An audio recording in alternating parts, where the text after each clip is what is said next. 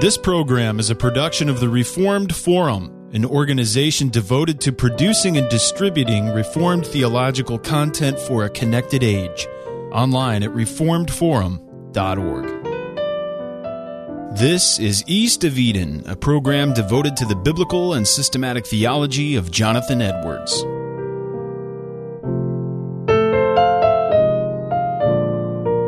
Welcome to East of Eden, a podcast devoted to the biblical and systematic theology of Jonathan Edwards. I'm Nick Batzig, your host, and this is our 19th episode.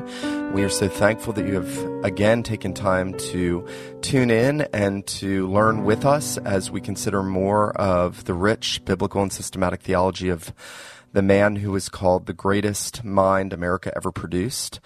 Last February, I was at the Jonathan Edwards for the Church conference in Durham University, and I was there to deliver a lecture and also to be a representative of the Reformed Forum in East of Eden. And so over the next 3 episodes, we are going to release one lecture each episode from that conference. The first of the 3 lectures that we're going to release was that given by Doug Sweeney on Edwards on the divinity, necessity, and power of the Word of God in the world. All of the lectures from the conference will be published in a forthcoming Evangelical Press volume on Jonathan Edwards for the Church, but we hope that you enjoy Doug Sweeney on Edwards on the divinity, necessity, and power of the Word of God in the world. Thank you, Bill, and thank you, Roy, and everybody else who's been leading this conference. It's been wonderful. It's been a feast for me, and I consider it a great privilege to be here with you.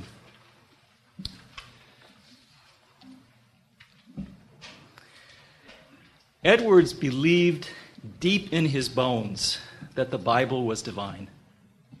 He also judged correlatively that the people best equipped to understand its scope and teachings and interpret them for others were the ones with the mind of Christ. 1 Corinthians 2:16. Those inhabited by the very same Holy Spirit of God who first inspired the biblical writers and now unites believers to Christ, the eternal Word of God, helping humble, holy Christians plumb the deep things of God, 1 Corinthians 2:10, by illuminating their exegetical efforts.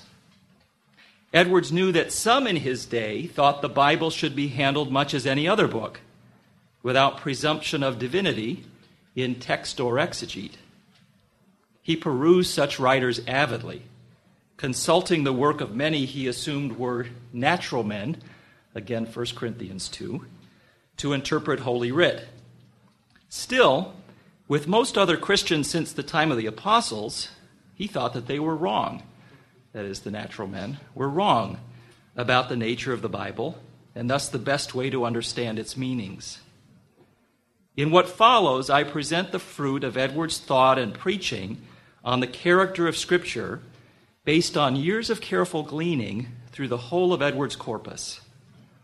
Inasmuch as Edwards never wrote a treatise on this subject, or even a published article, I've had to organize his thoughts on Scripture for him loosely. I ask for your indulgence as I air what Edwards said in a rather non-traditional way. For a more systematic treatment of Edwards' view of revelation or divine communication, Bill Schweitzer's book is wonderful. God is a Communicative Being, published by T&T Clark in 2012. But to ministers who listen, as I limn for you what Edwards said of the nature of the Bible and the qualities of auditors who understand it best, I can promise edification. I feature Edwards' conviction that the Bible is from God and that the Spirit-filled believer has a cognitive advantage when it comes to biblical learning. I conclude with some practical exhortation. Edwards often spoke of Scripture as the very Word of God, an emanation of His glory. Not surprisingly, considering his doctrine of the Trinity, he also wrote of Scripture as the precious Word of Christ, or, quote, the epistle of Christ that he has written to us. The Bible bears the voice of God to us by virtue of the Spirit. It evokes in us a strange and unaccountable kind of enchantment, unquote.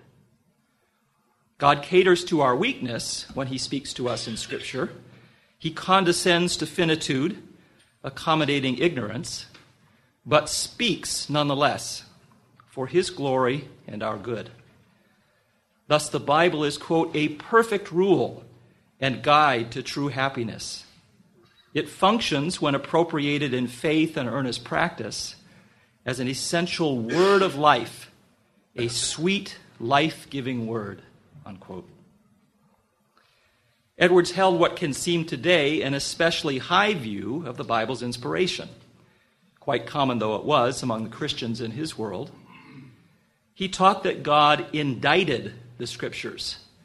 It's an English word we don't use very much anymore, but it meant proclaimed or pronounced or composed them. And God did this through the Bible's human authors, thus dictating to ministers the things they are to preach. He followed Maastricht's reading of 2 Timothy 3:16, all Scripture is given by inspiration of God, etc., which was rather commonplace among traditional Protestants.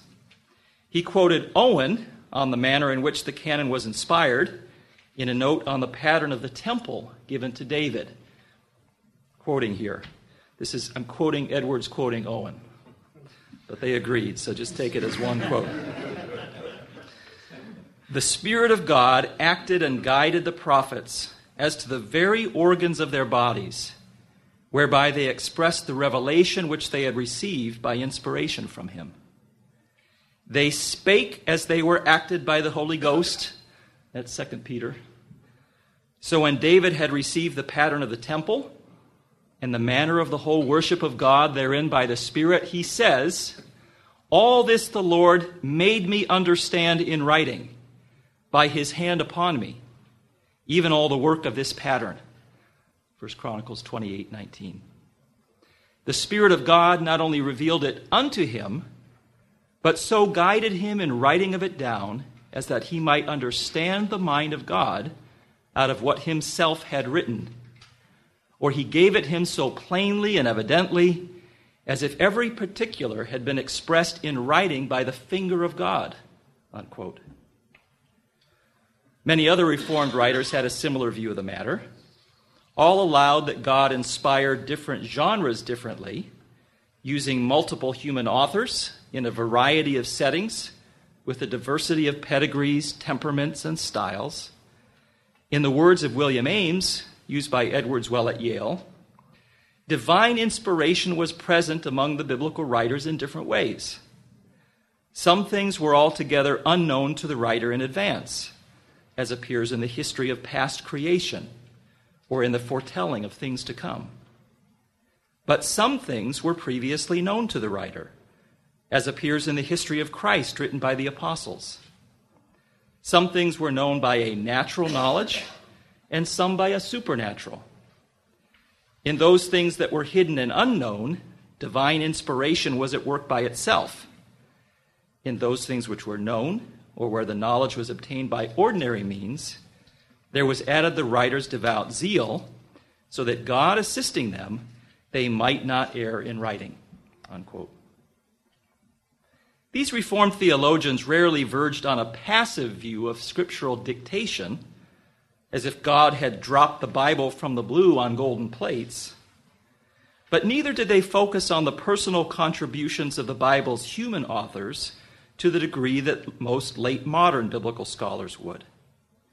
In the main, they taught, in Edwards' words, that God chose his penmen, gave them ears to hear him speaking, and extraordinary gifts for relaying his word to others, and revealed in and through them, quote, an infallible rule of faith and works and manners to the church, a sure rule which if we follow, we cannot err, unquote.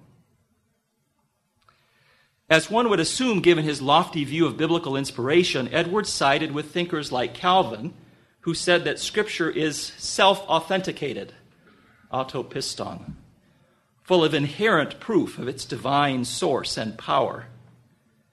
He affirmed the famed defense of the Puritans' plain translation of the Psalter in the Massachusetts Bay Psalm Book. God's altar needs not our polishings, the Puritans in Massachusetts said. Edwards said as much himself scores of times throughout his life, for as he put the matter briefly in his book, Religious Affections, the gospel of the blessed God don't go abroad a-begging for its evidence, so much as some think. It has its higher and most proper evidence in itself, unquote. He attributed the faith of true believers in the Word to what he called intrinsic signatures of divinity within it. They see that excellency, an image of God in the Word, he attested, that constrains the mind to assent to it and embrace it as true and divine. Or morphing sensory metaphors, the Lord's people hear God speak, I'm quoting a lot here, amid the pages of the Bible. They recognize his voice. To them, he speaks like a God. His speech is excellent, holy, wise, awful, and gracious, Edwards claimed. He compared this recognition of the voice of God in Scripture to the glimpse that Peter got of Jesus' glory in the Gospels on the Mount of Transfiguration. Quote, Peter, when he saw this, his mind was strongly carried to believe, and he was sure that Christ was a divine and holy person, without sitting down to reason upon it. He was convinced and assured at once irresistibly, and was, as it were, intuitively certain, unquote. Likewise, saints sense the presence and glory of God within his word. It is a lamp that shines a heavenly light of glory round about them. Or as Jeremiah prophesied so many years ago, it is a fire and a hammer that dissolves the rocky hearts of the children of men, unquote. In keeping with tradition, Edwards touted both external and internal proofs for the Bible's credibility. God is not wont to speak to men, he told his flock, without providing us sufficient means to know that he is speaking. He has given the world great evidence that Scripture is his word. Both external and internal evidence abounds.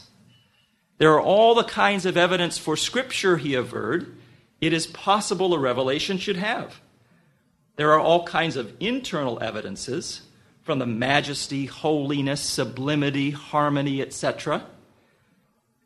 And there are all kinds of external evidences, prophecy and miracles confirmed outside the canon. Nevertheless, he deemed the Bible's inner testimony best for most people. Scripture is for all, he taught, and laity have little time to trudge through the evidence that lies beyond its bounds. Most are simply, quote, not capable of any certain or effectual conviction of the divine authority of the Scriptures by such arguments as learned men make use of, he advised. Common people need the Spirit's help discerning the Word of God, and this is part of what he grants to those who turn to him in faith. The child of God doth see and feel the truth of divine things, he said.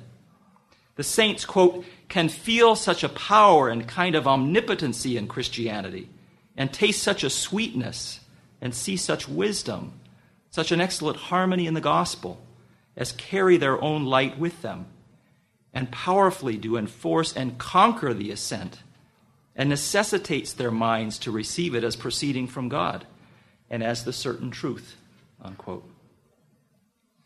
Whether or not we taste this sweetness, see this wisdom, and believe, Edwards taught that Holy Scripture always wins its way in the world, ever glorifies the Lord by vindicating truth and justice. God's word always comes as a conqueror, he claimed. Those not conquered by conversion shall be conquered by destruction and the execution of its threatenings, unquote. He cautioned congregations in this manner time and again, threatening everyone who listened with the power of the word and giving enemies a reason to call him obstinate and proud. While still in his late 20s, he forewarned his wary flock, when God sends his messengers to preach his word shall not be in vain. God will obtain his end. Let men treat his word how they will. 3 years later, he reminded them, if Scripture don't profit you, it shall hurt. It will be either food or poison. It shall not return void, unquote. Shortly after George Whitefield swept through town the first time in October of 1740, bringing the Great Awakening with him, Edwards tried to get his people to improve on what they heard. The Word of God will take hold of all that hear it, he assured them, whether in one way or another. Every part of the message that God sends shall be effectual. To the elect, Word and Spirit yield eternal salvation. To reprobates, everlasting condemnation, unquote. Thus, truly religious persons, those who appreciate the power and authority of Scripture, often, quote, tremble at God's word. And that's Isaiah 66. They find it piercing, awful, and tremendous, Edwards noted, and their hearts melt before it. The word and its powerful efficacy in mortifying sin and converting people to Christ does cut the soul asunder. So at Psalm 29:3, the God of glory thundereth, Edwards wrote in the blank Bible, quote, lightning and thunder is a very lively image of the word of God. 'Tis exceeding quick and exceeding piercing and powerful to break in pieces and scorch and dissolve, and is full of majesty. As he put this to his congregation in 1749, the hammer of the law subdues the heart with compulsion, but the fire of the gospel sweetly subdues. It kindles that holy flame in the soul that never shall go out. Trembling at the word, that is, could stem from either fear or sweet delight in the things of God. And while the former cause prevailed among the anxious and oppressed, the latter shot adrenaline through the saints. Edwards explained, revelation is a sweet sort of knowledge to the Christian. He loves to view and behold the things of God. They are to him the most pleasing and beautiful objects in the world. He can never satisfy his eyes with looking on them, because he beholds them as certain truths and as things of all the most excellent. Scripture is sublime to him. He cannot get his fill, because as Edwards preached at Yale at the apex of the awakening, when God is at work in the world, he affects esteem for the Word. In an effort to help students identify the work of God amid the fervor of revival and distinguish it from Satan's counterfeit spirituality, Edwards encouraged listeners to ground spiritual passion on the contents of the Bible.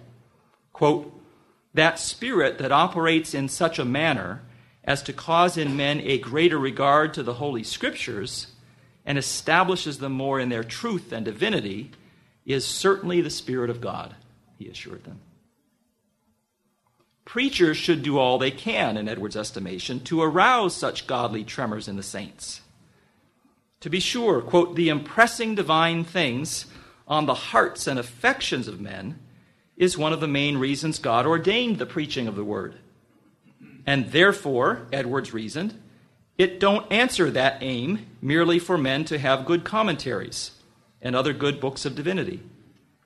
While these may provide a good doctrinal or speculative understanding of the Bible, yet they have not an equal tendency to impress it on men's hearts and affections. Edwards granted that recalling what was heard in a sermon is oftentimes very profitable, but claimed that, for the most part, remembrance is from an impression the words make on the heart, and that memory profits people insofar as it renews and increases that impression. Thus, ministers should not shy away from poignant preaching.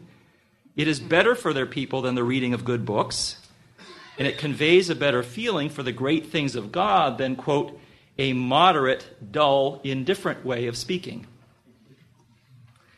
An appearance, I'm quoting here continuously, an appearance of affection and earnestness in the manner of delivery, if it be very great indeed, yet if it be agreeable to the nature of the subject and beant beyond a proportion to its importance and worthiness of affection, and there be no appearance of its being feigned or forced, has so much the greater tendency to beget true ideas or apprehensions in the minds of the hearers of the subject spoken of, and so to enlighten the understanding. I should think myself in the way of my duty to raise the affections of my hearers as high as possibly I can, provided that they are affected with nothing but truth, and with affections that are not disagreeable to the nature of what they are affected with." Unquote. Mere cognition is deficient when it comes to Holy Writ. Until the Word descends deep into the heart of the believer, bearing the passion fruit of love, it will not be understood. Was there ever an age wherein strength and penetration of reason, extent of learning, exactness of distinction, correctness of style, and clearness of expression did so abound? Edwards queried his enlightened modern readers. And yet, was there ever an age wherein there's been so little sense of the evil of sin, so little love to God, heavenly mindedness, and holiness of life among the professors of the true religion? Our people don't so much need to have their heads stored as to have their hearts touched, he concluded famously. And they stand in the greatest need of that sort of preaching that has the greatest tendency to do this, unquote. Edwards testified frequently that word and spirit do in fact enthrall the twice-born. Persons after their conversion often speak of things of religion as seeming new to them, he said in his faithful narrative. It seems to them they never heard preaching before, that the Bible is a new book. They find there new chapters, new psalms, new histories, because they see them in a new light. He alleged, furthermore, that all true Christians have a conviction of the things of the gospel. And he offered several examples in his writings on revival and regenerate spirituality. His own zeal for Scripture blossomed after his conversion. His congregation felt a yearning for the Bible as revival blazed in 1735. While God was so remarkably present amongst us by his Spirit, there was no book so delighted in as the Bible, Edwards wrote. He recounted to a clergy friend in Boston, Benjamin Coleman, during the same season of grace, quote, "Their esteem of the Holy Scriptures is exceedingly increased. There have been some instances of persons that by only an accidental sight of the Bible have been as much moved as a lover by the sight of his sweetheart." Further, his encomium to David Brainerd's passion for the Bible stood for decades as a standard of Edwardsian biblicism. 5 days before he died, Brainerd lay in a bed in Edwards' house, girding himself for glory. In the evening, as one came into the room with a Bible in her hand, he expressed himself thus: "Oh, that dear book, that lovely book, I shall soon see it opened. The mysteries that are in it and the mysteries of God's providence will all be unfolded," unquote. Edwards taught that sacred Scripture is essential to our flourishing, even in public life. He accentuated the need for both reason and revelation, for knowing both what reason and Scripture declare on relevant matters. He thought the doctrines of Christianity themselves, quote, "most rational, exceeding congruous to natural reason." Moreover, he affirmed the Catholic dictum that to understand the world and its relationship to God, we need the book of nature and the book of Scripture. However, he prioritized the Bible over other sources of knowledge. As he argued in distinguishing marks of a work of the Spirit of God, all that is visible to the eye is unintelligible and vain without the Word of God to instruct and guide the mind. And as he preached in a sermon on this theme a few years earlier, quote, "We make a distinction between the things that we know by reason and things we know by revelation. But alas, we scarce know what we say. We know not what we should have known had it not been for revelation." Many of the principles of morality and religion that we've always been brought up in the knowledge of appear so rational that we're ready to think we could have found them out by our own natural reason. But all the learning, yea, all the common civility that there is in the world, seems to be either directly or indirectly from revelation, whether men are sensible of it or not. Everything that is good and useful in this fallen world is from supernatural help," unquote. This became a central theme in his response to English deists. In opposition to their call for a religion of nature and reason, Edwards insisted on the need of supernatural revelation, even for the maintenance of a healthy civic virtue. We've seen that he believed that God has spoken in the Bible. It is unreasonable, in fact, he said, to suppose that there should be a God, an intelligent, voluntary being that has so much concern with us, and with whom we have infinitely more concern than with any other being, and yet that he should never speak, unquote. Further, if God has really divulged himself in writing in the Bible, we should honor Holy Scripture as, quote, "the fountain whence all knowledge in divinity must be derived." We should also grant it pride of place in secular conversation on the world and our place within it, topics treated by the deists and other non-traditional thinkers under natural religion. Edwards argued in his Miscellanies in 1728, "Were it not for divine revelation, I'm persuaded that there is no one doctrine of that which we call natural religion, but would, notwithstanding all philosophy and learning, forever be involved in darkness, doubts, endless disputes, and dreadful confusion," unquote. He repeated this conviction in his notes on the importance of doctrines and of mysteries in religion. Many moderns, quote, "deceive themselves through the ambiguity or equivocal use of the word reason," he wrote. They argue as though we must make our reason the highest rule to judge of all things, even the doctrines of revelation. But this way of rejecting everything but what we can first see for agreeable to our reason tends by degrees to bring everything relating not only to revealed religion, but even natural religion, into doubt, to make all appear with dim evidence, like a shadow or the ideas of a dream, till they are all neglected as worthy of no regard, unquote. He also preached about this notion to the people of Northampton in a sermon later printed on the history of redemption. "Our reason tells us much about the work of God in the world," he said, "but nothing else informs us what the scheme and design of God in his works is, but only the Holy Scriptures," unquote. Supernatural revelation and the spiritual light it offered were for Edwards essential for clarifying the nature of reality. It was not that the world could not be known without the Bible, or that Scripture was a textbook in history or natural science. Rather, for Edwards, Word and Spirit shone a light on worldly wisdom, rendering knowledge more real, sure, even beautiful than before. In a remarkable notebook entry dating from 1729, he depicted this so vividly that I quote him here at length. "A man not spiritually enlightened by means of the Bible and God's Spirit beholds spiritual things faintly, like fainting, fading shadows that make no lively impression on his mind, like a man that beholds the trees and things abroad in the night. The ideas bean't strong and lively, and are very faint, and therefore he has but a little notion of the beauty of the face of the earth. But when light comes to shine upon them, then the ideas appear with strength and distinctness, and he has that sense of the beauty of the trees and fields given him in a moment, which he would not have obtained by going about amongst them in the dark in a long time.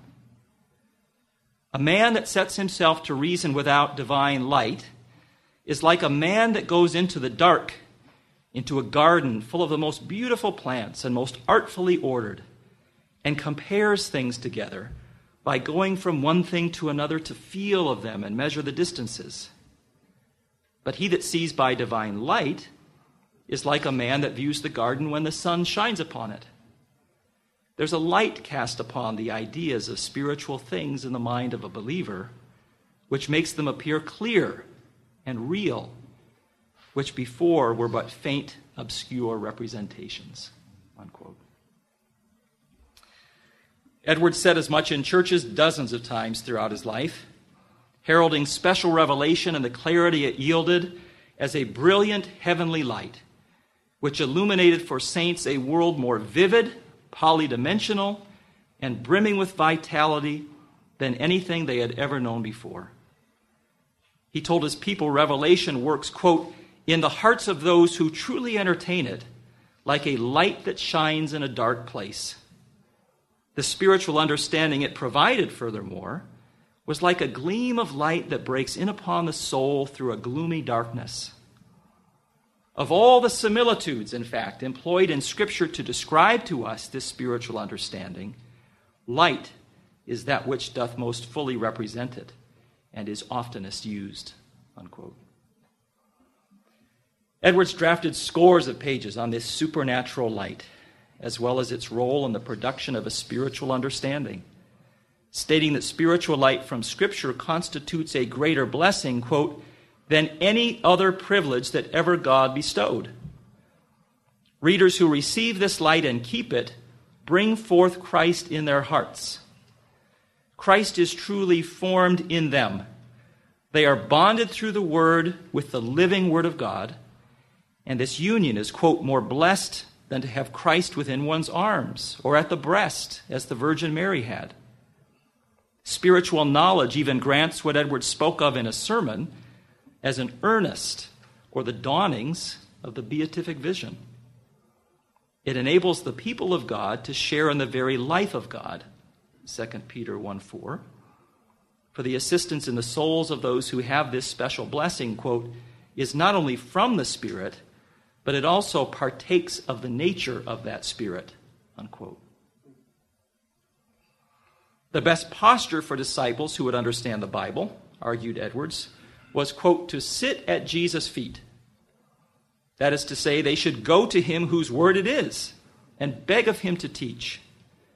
For he has reserved to himself this work of enlightening the mind with spiritual knowledge, and there is no other can do it. There is none teaches like God. With Mary of Bethany in the Gospels, the sister of Lazarus and Martha, who took a pound of ointment of spikenard, very costly, and anointed the feet of Jesus and wiped his feet with her hair, they should be careful not to distract themselves with trouble about many things. Rather, as Jesus said to Martha, only one thing is needful, and Mary hath chosen that good part, for she had clung to Christ and hung on his every word. Similarly, we should cling to every word that comes from the mouth of God. For, quote, the word of God is the great means of our eternal good. 'Tis the most necessary means, and without which our souls must famish. It is like milk, Edwards mused, flowing from the breasts of the church. It is like rain for which God's people have a great and earnest thirsting, unquote. Those who avoid this humble posture never really understand the true spirit of the Bible. Unconverted, proud people miss the Spirit's main points. As Edwards cautioned in a talk on Jeremiah 8:8, the pen of the scribes is in vain. A frightening word to academics like me. Here's what Edwards said about it. The Bible is all in vain to them that continue in sin. Or as he said when treating passages like 1 Corinthians 2 or the parable of the sower, quote, there is a spiritual understanding of divine things which all natural and unregenerate men are destitute of. Natural men and hypocrites may boast of an extensive understanding and may have natural abilities and a much greater strength than a godly man, and may abound in acquired knowledge, and may be able to reason with great strength about the Holy Scriptures and the doctrines of religion. But yet, he does not, nor can he, understand the Word of God. Ungodly men are so far from understanding the Word of God that those things that are the main things of Revelation, the principal things of the gospel, and what are the very quintessence and end of all, are what they have no notion at all of, and which the godly only apprehend. As particularly things such as these: the glory of God, the excellency and fullness of Jesus Christ, the nature of holiness, the reason and foundation of duty. These things are the very main things of the Scripture. They are the greatest doctrines of God's Word. And they are the very end of revelation and its life and soul. And yet they are such as natural men have no idea or apprehension of, unquote. Edwards granted that God lavished common grace and what he called illuminations on the unconverted scholar. But God gave the Holy Spirit to the godly reader of Scripture and thus tendered her a cognitive advantage. A regenerate person, quote, sees things in a new appearance, in quite another view than ever he saw before. He sees the wonderfulness of God's designs and a harmony in all his ways, a harmony, excellency, and wondrousness in his word. He sees these things by an eye of faith and by a new light that was never before let into his mind. Further, spiritual knowledge grows by the practice of virtue and holiness, a practice not pursued by those too proud to serve the Lord.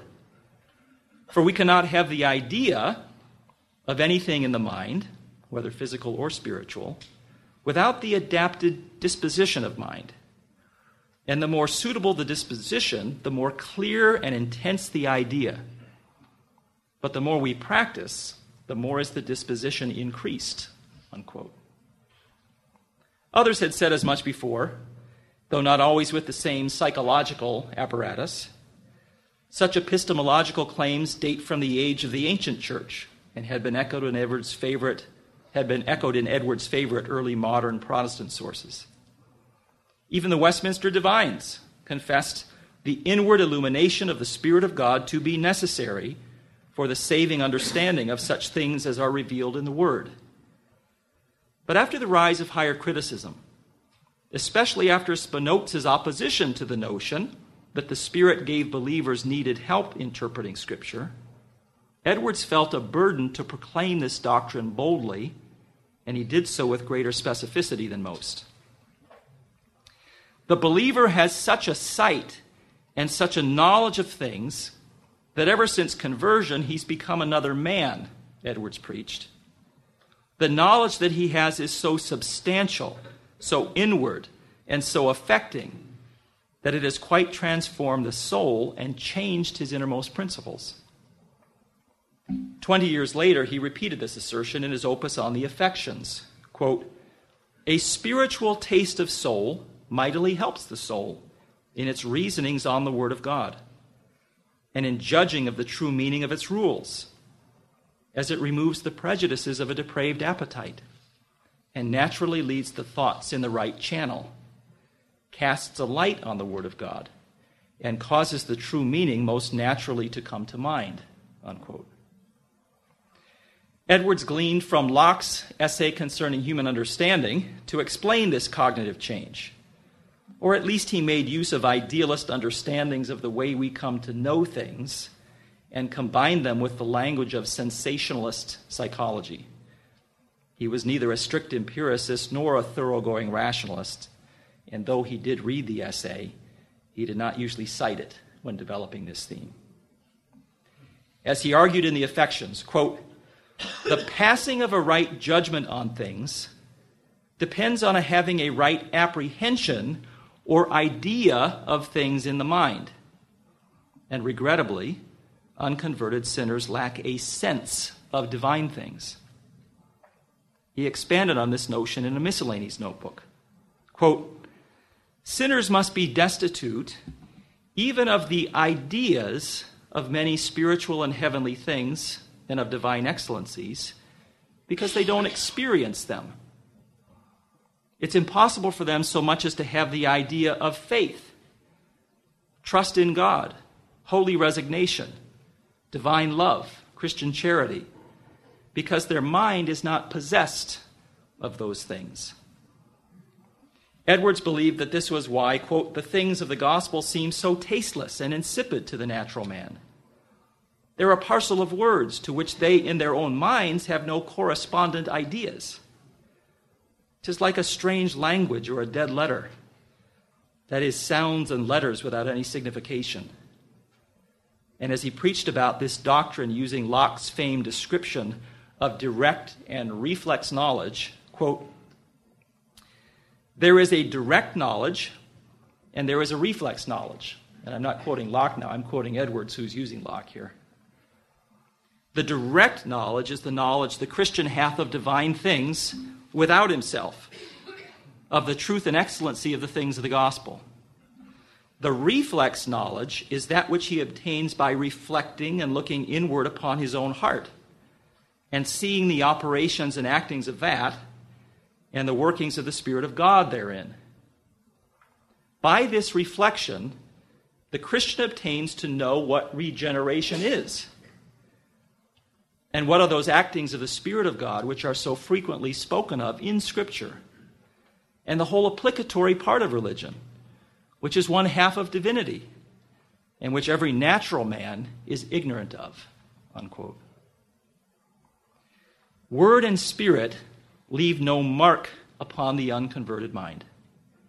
The natural man may obtain extensive knowledge of the Bible, its ancient Near Eastern backgrounds, its writers and their languages, but not the spiritual data it describes. Even the saints, though, must work to understand the Bible rightly. Their regenerate disposition rarely obviates the need for careful study of the canon. "We must be much in reading the Scriptures," Edwards urged his people often, "if we would get spiritual knowledge. We must be pretty well versed in the Scriptures before we can see their scope and drift, their connection, harmony, and agreement," he explained. "A notional knowledge of divine things must go before a spiritual. For intimacy with God comes from time spent in reading the Bible, meditation, and prayer, not just superficial spiritual trysts or rapturous affairs. As Edwards liked to say to business people in his parish, God, quote, "gives us the gold in providing us with Scripture, but bequeaths it in a mine that we might dig for it and get it in a way of our own industry. This deepens our desire for it and draws us near to him.